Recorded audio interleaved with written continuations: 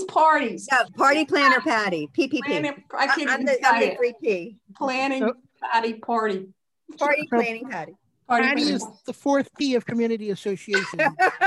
And then pools is the fifth P. And There you go. We could just keep going all day, I think. Good.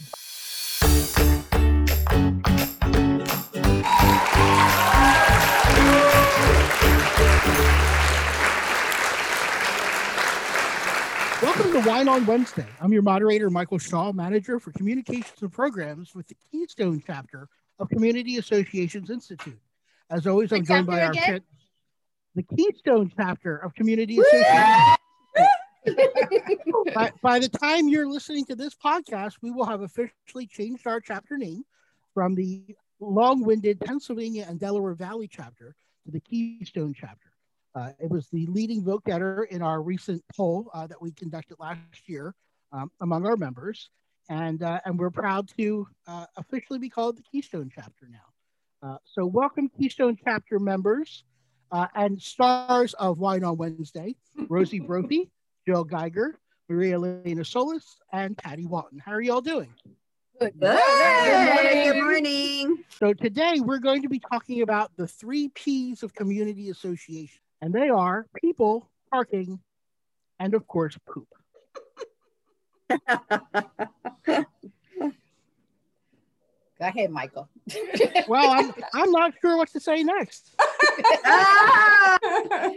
The 3 Ps. Yeah, the 3 Ps. So we talked about what some of the other possible Ps could be, and maybe they'll come up during the conversation. But it seems like these 3 Ps, people, parking, and poop, come up a lot when it comes to community association management and issues that you have to deal with, maybe not on a day-to-day basis, but on a fairly regular basis. So what do these 3 Ps have in common? The people that are causing the problem of leaving the poop and parking.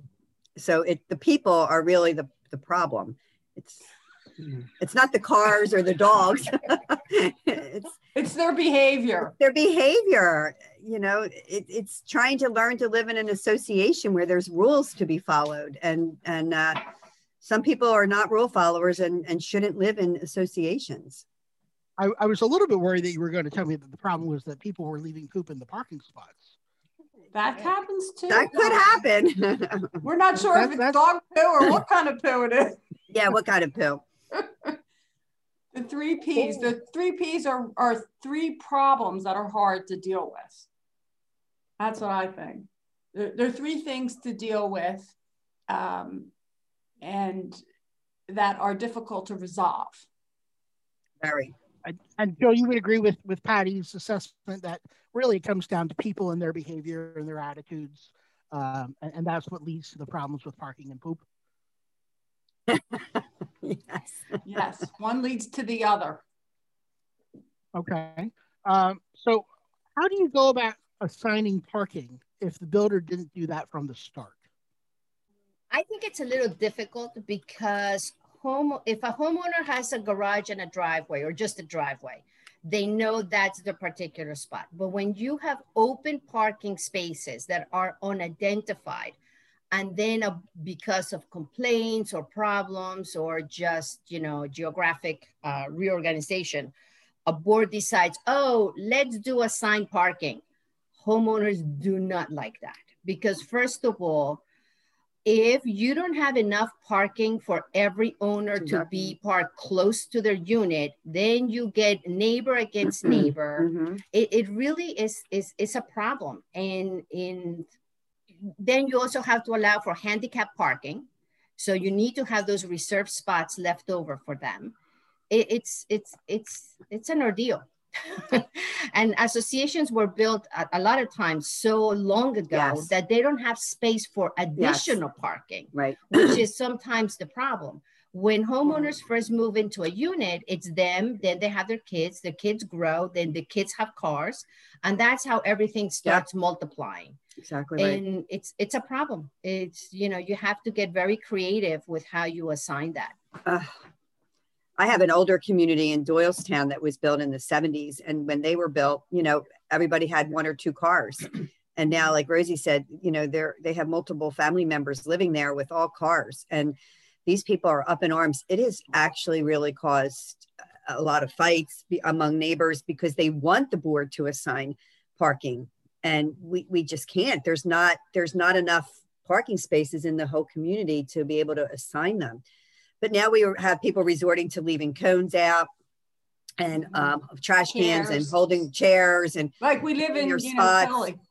Yeah, it's like we lived in Philly. Yeah, I mean, and especially in the winter when they don't want to walk. And I mean, it has gotten really super bad. We did talk to a engineer about, and I think, Jill, I talked with you about this, about doing a study to see if we could possibly get any more spaces in. I mean, that's what some communities do. They try to increase how many spaces, but there was just nowhere to put it. It's a very tight community. So we didn't spend the money for the whole study because we couldn't get any more spaces, not to mention the whole impervious surface thing. Right. Adding to Patty, that truly happened to me at one of my communities that has an open parking lot area, unassigned parking. The problem was with the snow. After the parking lot was cleared, a couple cars didn't move. Then when they did move, they picked a spot that was already cleared and then left their spot covered in snow. So that became an issue. So I literally had to send an email, and I'll read you what I wrote to them because I thought it was actually pretty good. I wrote, complaints are a means for identifying problematic situations and finding a solution. But when these problems are created by people, we need you to stop creating the problem. And that was, yeah. Hey. Round of applause. And that followed with the annual meeting where we really want to pull the residents because some of them said, why can't we have assigned parking? And so I tried, and that I dealt one-on-one with the owners. And I have to say, even the homeowners came up with good solutions. They said to have reserved parking in front of the buildings, and that will be identified not by number, just the writing reserved in front of the buildings, and that would be for unit owner parking. And then parking around the island would be limited or exclusive for visitors. And we said, well, that's great, but at the same time, how do we still identify that or enforce it? Right. So of course they came up, my sister Marielena lives in a very nice community where they give you like a parking ID for your car. So you register your vehicle. So we don't have enough parking spaces for everybody to park in front of the building. So we said, look, we'll give one parking permit or ID per unit. Not two, only one. So if you're husband and wife and kids, one of you gets to park in front of your building. The rest needs to park other spaces. Now, if they're available, great. If they're not, then, and then of course the board immediately goes, ooh, can we start fining people? And I'm like, that should not be the ultimate goal. But, you know, yes, I mean, once you start that parking restriction, yes, everything falls into the rules of violations and fining people. I don't know that we really want to go that way, but. And it's hard to monitor, though. Very hard to monitor. It's so hard to monitor. But we have two homeowners that are truly dedicated to the grounds. So they would be the patrolling people, not me. Okay. But we did decide to table it, not a knee-jerk reaction to this problem. Because first of all, we don't get 30 inches of snow in 1 month. So we don't have to deal with that problem all the time. So we're going to delay it to the June annual meeting and pull the community as we're having a Zoom meeting to be able to have input from everybody live. Did anybody ever try it where you just try to do neighbor to neighbor cooperation and like when a new neighbor comes in, somebody on the street is, you know, greets them and says, this is how we do it in our section of the community and this is how parking goes? I mean, that's what they want homeowners to try. Just do, you know, neighbor to neighbor. That's exactly how it happened where I live. Okay. When the neighbors came to greet us, they told us, they explained it. The 2 spots in front of the unit are yours. They're not numbered. And even if the association numbers them, we all know that we get 2 spots per house. So it does work. Yeah. That's nice that they greeted you, because I've had They do. instances where people were nasty to new homeowners, and I would call them and say, this is not welcoming your neighbor. You need to welcome your neighbor and explain to them that you have an unofficial parking space. Right. This is what we call an unofficial Right, parking so do space. we, unofficial, yeah. That they kind of made up on their own. And same thing, one at the curb and some at the center. But some people will just, you know, how horrible is that? Instead of coming with a pie and welcome to the neighborhood. Right. They're all upset that all their friends and family are all happy they're visiting and they're moving in and everybody's coming all happy, and then they got these nasty people approaching them. Who does that? Yeah. But if I may go back to the engineer, I had a problem like that when I had community in Bluebell. It was very, very tight. Even though the engineering study didn't offer many options to grow, at least it gave us an objective opinion of where to park and how to park. And that way you have somebody else to blame. Right. Yeah. You know, you got professional advice. It's not management. It's not the board of directors. So they knew it, and Metz Engineering did a great job. Okay. We had a problem with trucks inside the community. They were not allowed, and now everybody has trucks. Right. So they had to park them outside, but then they parked them so close to the entrance that they blocked the sight of everybody. Oh, geez. So that's why we had to get Right. the engineers involved. So again, even if it's not the best option or the best results, it's the best way to protect the board.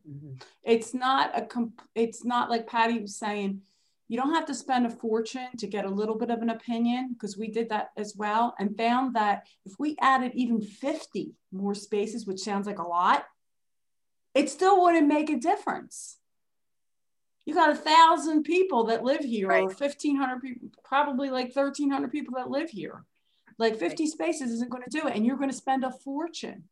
Well, yeah, because you have to go through land development, and then maybe the township. Oh, the township, you would have to. I mean, they have to use it. And then they the would have to township use will get involved, and they're like, well, that sounds great as an engineering plan, but water-wise, you have to do A, B, and C, and this is going to cost you so much. Yeah. So it's truly it truly is. Yeah. But it's nice to get that, like you said, that opinion to have and say, really, yes, there's we no did look into parking. We're not just ignoring you. We did look the board did their due diligence. Right. You know. And don't you love when a new board member comes on and that's their goal? Their goal is to get reserved parking and to get something to do. And then they get on the board and they realize we've been talking about the P for people. Yeah, the people. that they realize, like, okay, the board has been talking about this, and we went through every single possible scenario. So let's shift gears a little bit and tell me what the scoop is on the poop. Worst in the winter, let's just say. Oh my gosh, worst in the winter. Clearly identifiable in the snow. Yeah. And so the primary issue with poop, and we're talking hopefully about dog poop primarily, is that owners are just not picking up. Owners are just not picking up after their dogs. Is that the idea? Yes. Yeah. The same community that has the parking problem, we put up 3 of the pedestal stations. Yeah, with the bags and everything. It's gotten a little better, but people are stealing the bags. It is incredible. I mean, my landscaper fills them. He's like, what are they doing with these bags? They're like gone already, kind of thing. But we still have a problem. It's not as bad. I think the stations helped. Yeah. But we finally just put out word on our town square and Bolo that said, the board has made a decision that if anyone is caught and can identify a person that is not picking up, they are getting fined $500. And Whoa. We put it in writing. I sent them a letter. Everybody has it. We talked about also giving a month free to somebody that would turn them in, so to speak. But then we thought, then you're plotting neighbors against neighbors, kind of thing. So we didn't go that route. But, it gets to be a serious problem. We never went with the doggy DNA. I don't know if anybody knows. I don't use that. No, I looked into it though. But it was Did you such really? a process to have, all the dogs would have to come and get their swab. They would have to be, right. And then there's a So the dogs database. would all have to be registered with their DNA beforehand. So Right, you would have a dog DNA database. right. and But then they would you run- can't force that. How Right, can you right. force that? How can you, right? So you have to so there's a cost for all the DNA. Who's going to pay for that? The homeowners association? What about the people that don't have dogs? Exactly. Right. And then you got that. And then somebody, not me, will have to take a sample, put it in some kind of plastic thing and send it out Oh my to gosh. identify this, right? And that's a cost. So the cost I and don't just have the it, but I whole- know one of the managers in my office does work with the DNA thing. Oh, Do I know they? the association does not pay for it, Jill. Really? Every cost is passed on to the unit owner. It's like having anything that you charge for. Like, like if you live at a gated community, the unit owner pays for the gate pass. It's the same thing for the dog DNA sample. just want a people that dog? have dogs. Yep, the people that have the dog have the charge for that DNA sample. Wow. Now, as far as picking up the evidence, that usually falls on the landscaper, yeah. and they bag it. Can't believe they agreed to that. Yeah, but they do. So, because hello, management's not going to do that. So, or we actually, I think Terry also has to set up where the DNA people will come pick it up, sample it, and then they do have a very steep fine for the dog owner. Again, if you don't register your pet, you get a fine. So it's a money maker for the association in the sense that, Wow. yeah, they do follow, but they have a very clean community now. They used to have a tremendous amount of problems with it. Wow. So I know that there are some companies out there that you can hire who will actually scoop your poop. And Oh, that's yeah. what they do. They go out Yep. to communities Poop and they'll scooper. clean Yep. up. That's what it's called, poop explored, scooper. yeah. Have any of you explored that kind of option? Well, I think it's linked with this DNA thing. They work Well, there together. are separate outfits that do it. The thing is, what we were afraid of was that then people would think, well, I really don't have to pick up my poop. We have Right. somebody that comes, Right. not their poop, their dog's poop. We're paying to have this done. Right. Sure.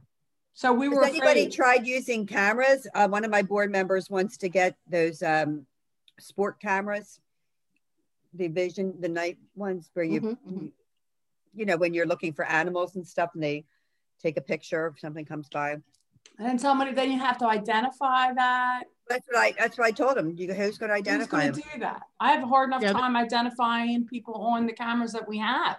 Yeah. Okay, Right. we saw them, we saw the kids, vandalize, and who are they? And who has time to take mugshots of everybody's puppy? Oh, when you Wow. register them, you have to. Yep. Oh, okay. Wow. Part of the system. And how did they know, that they registered all their dog? I mean, Right. that all the dogs in the house. And then what happens when a dog passes away? Neighbors tell on each other. I guess, yeah, dog passes away and then they have to, register Mhm. their new dog. Wow, that's interesting. You do a census just like you do for people. Do it for dogs. You may hear one of my dogs, Eleanor Roosevelt, barking in the background. I apologize for that. Apparently, she has strong opinions about this. I hope she's not leaving her dog poop anywhere. When she does, we make sure we clean it up. Good. We carry bags with us everywhere. Good. Good So- for you. Do you have an issue with dogs who are relieving themselves on other people's yards, lawns, and That's- when a dog has to go, a dog has to go. How do you that can't be something that you can easily control? I know if my dog has to go to the bathroom, they're going to go to the bathroom. People hate it. They hate when dogs go on their Yeah. lawns. I We know. hear about it all the time. Boards always want to put on their rules. You have to curb your dog. Yes. Well, it sounds terrific. It's very hard to do. So you know what? As long as they pick up after it, I don't. Yeah, no, really I don't give have a somebody in a very nice community saying, it says no dog, what was the word, dog waste or something, but Mhm. he considers waste being urine.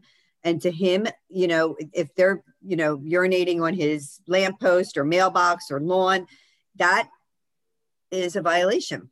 And he's aware that squirrels are going to go to the bathroom too, and no one's and deer, and you know, I mean, deer, yeah, and any other wildlife. He feels like we can control this, and we should be. And I get picture after picture on his DoorDash, yeah,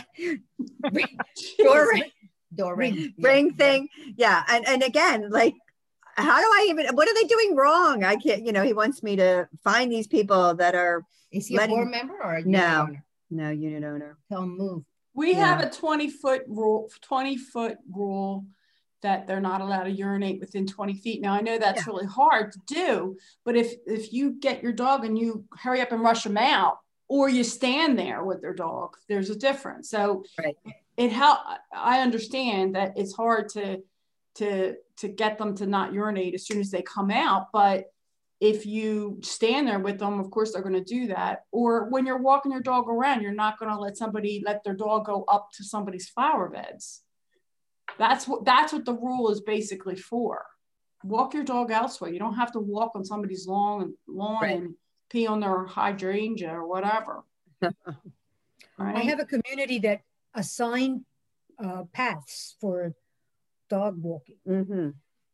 Yeah, if they have the room, that's great. It helped a little bit. Yeah. Again, it comes back to the people. Absolutely. People. Yeah, I mean, following if you the rules. own a dog, you're responsible for that dog. So you know what? Absolutely. If you own a car, you're responsible for parking. It applies both ways.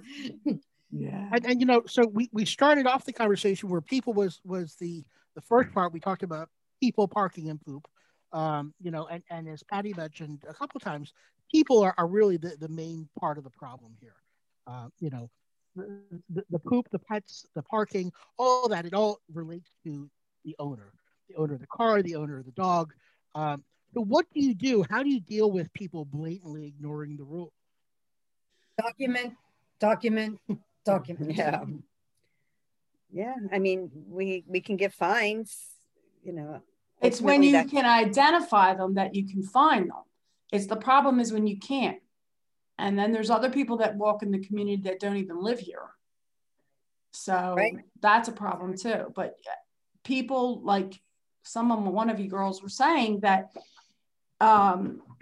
if they're doing it and we're not like in the middle of the night, or they're, you know, it's dark out, it's snowing or whatever, and you don't know who it is, how are you supposed to control that? And they think that, you know, they can put a written complaint. I put a written complaint in. I put, you know, why aren't you doing something? Well, there's nothing I can do if you can't give me a person's address or phone number or, you know, unit number. Yeah, how do you resolve that? Fines are strict in this community if we know who it is.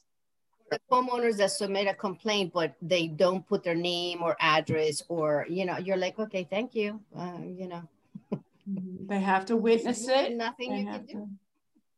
Especially if they can't identify the person. So you're like, okay, yeah, I know there's a problem. So yeah. I don't think there's ever going to be a resolution for it. I mean, you know, here we are, 4 of us talking about it. I've been doing it for a long time, and we all just beat our heads. You know, it's the same issues over and over and over again. Yeah, unfortunately, it comes down to some people are reasonable and decent, and some people aren't. And you know, you hope that the majority of the people living in your community are reasonable and decent people, and they'll make up the difference for the ones who aren't. But you're right. It sounds like there's not really a solution. It's just do the best you can. You know, address it when you can. You know, if you know who the violator is, then you can address it.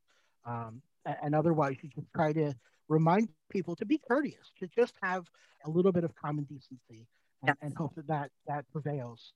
They have to understand that it's a joint effort. It's not us against them. Right. We're in this together. Help me, help you. Right. Yep. Absolutely.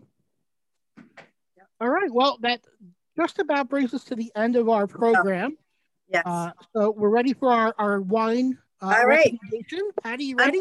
I'm going to do something a little different today because spring is coming. I promise. That mean we're going to do hard liquor today? We're going to do a rosé. It's wine on Wednesday, right. Mike. It's wine. It's a Chateau.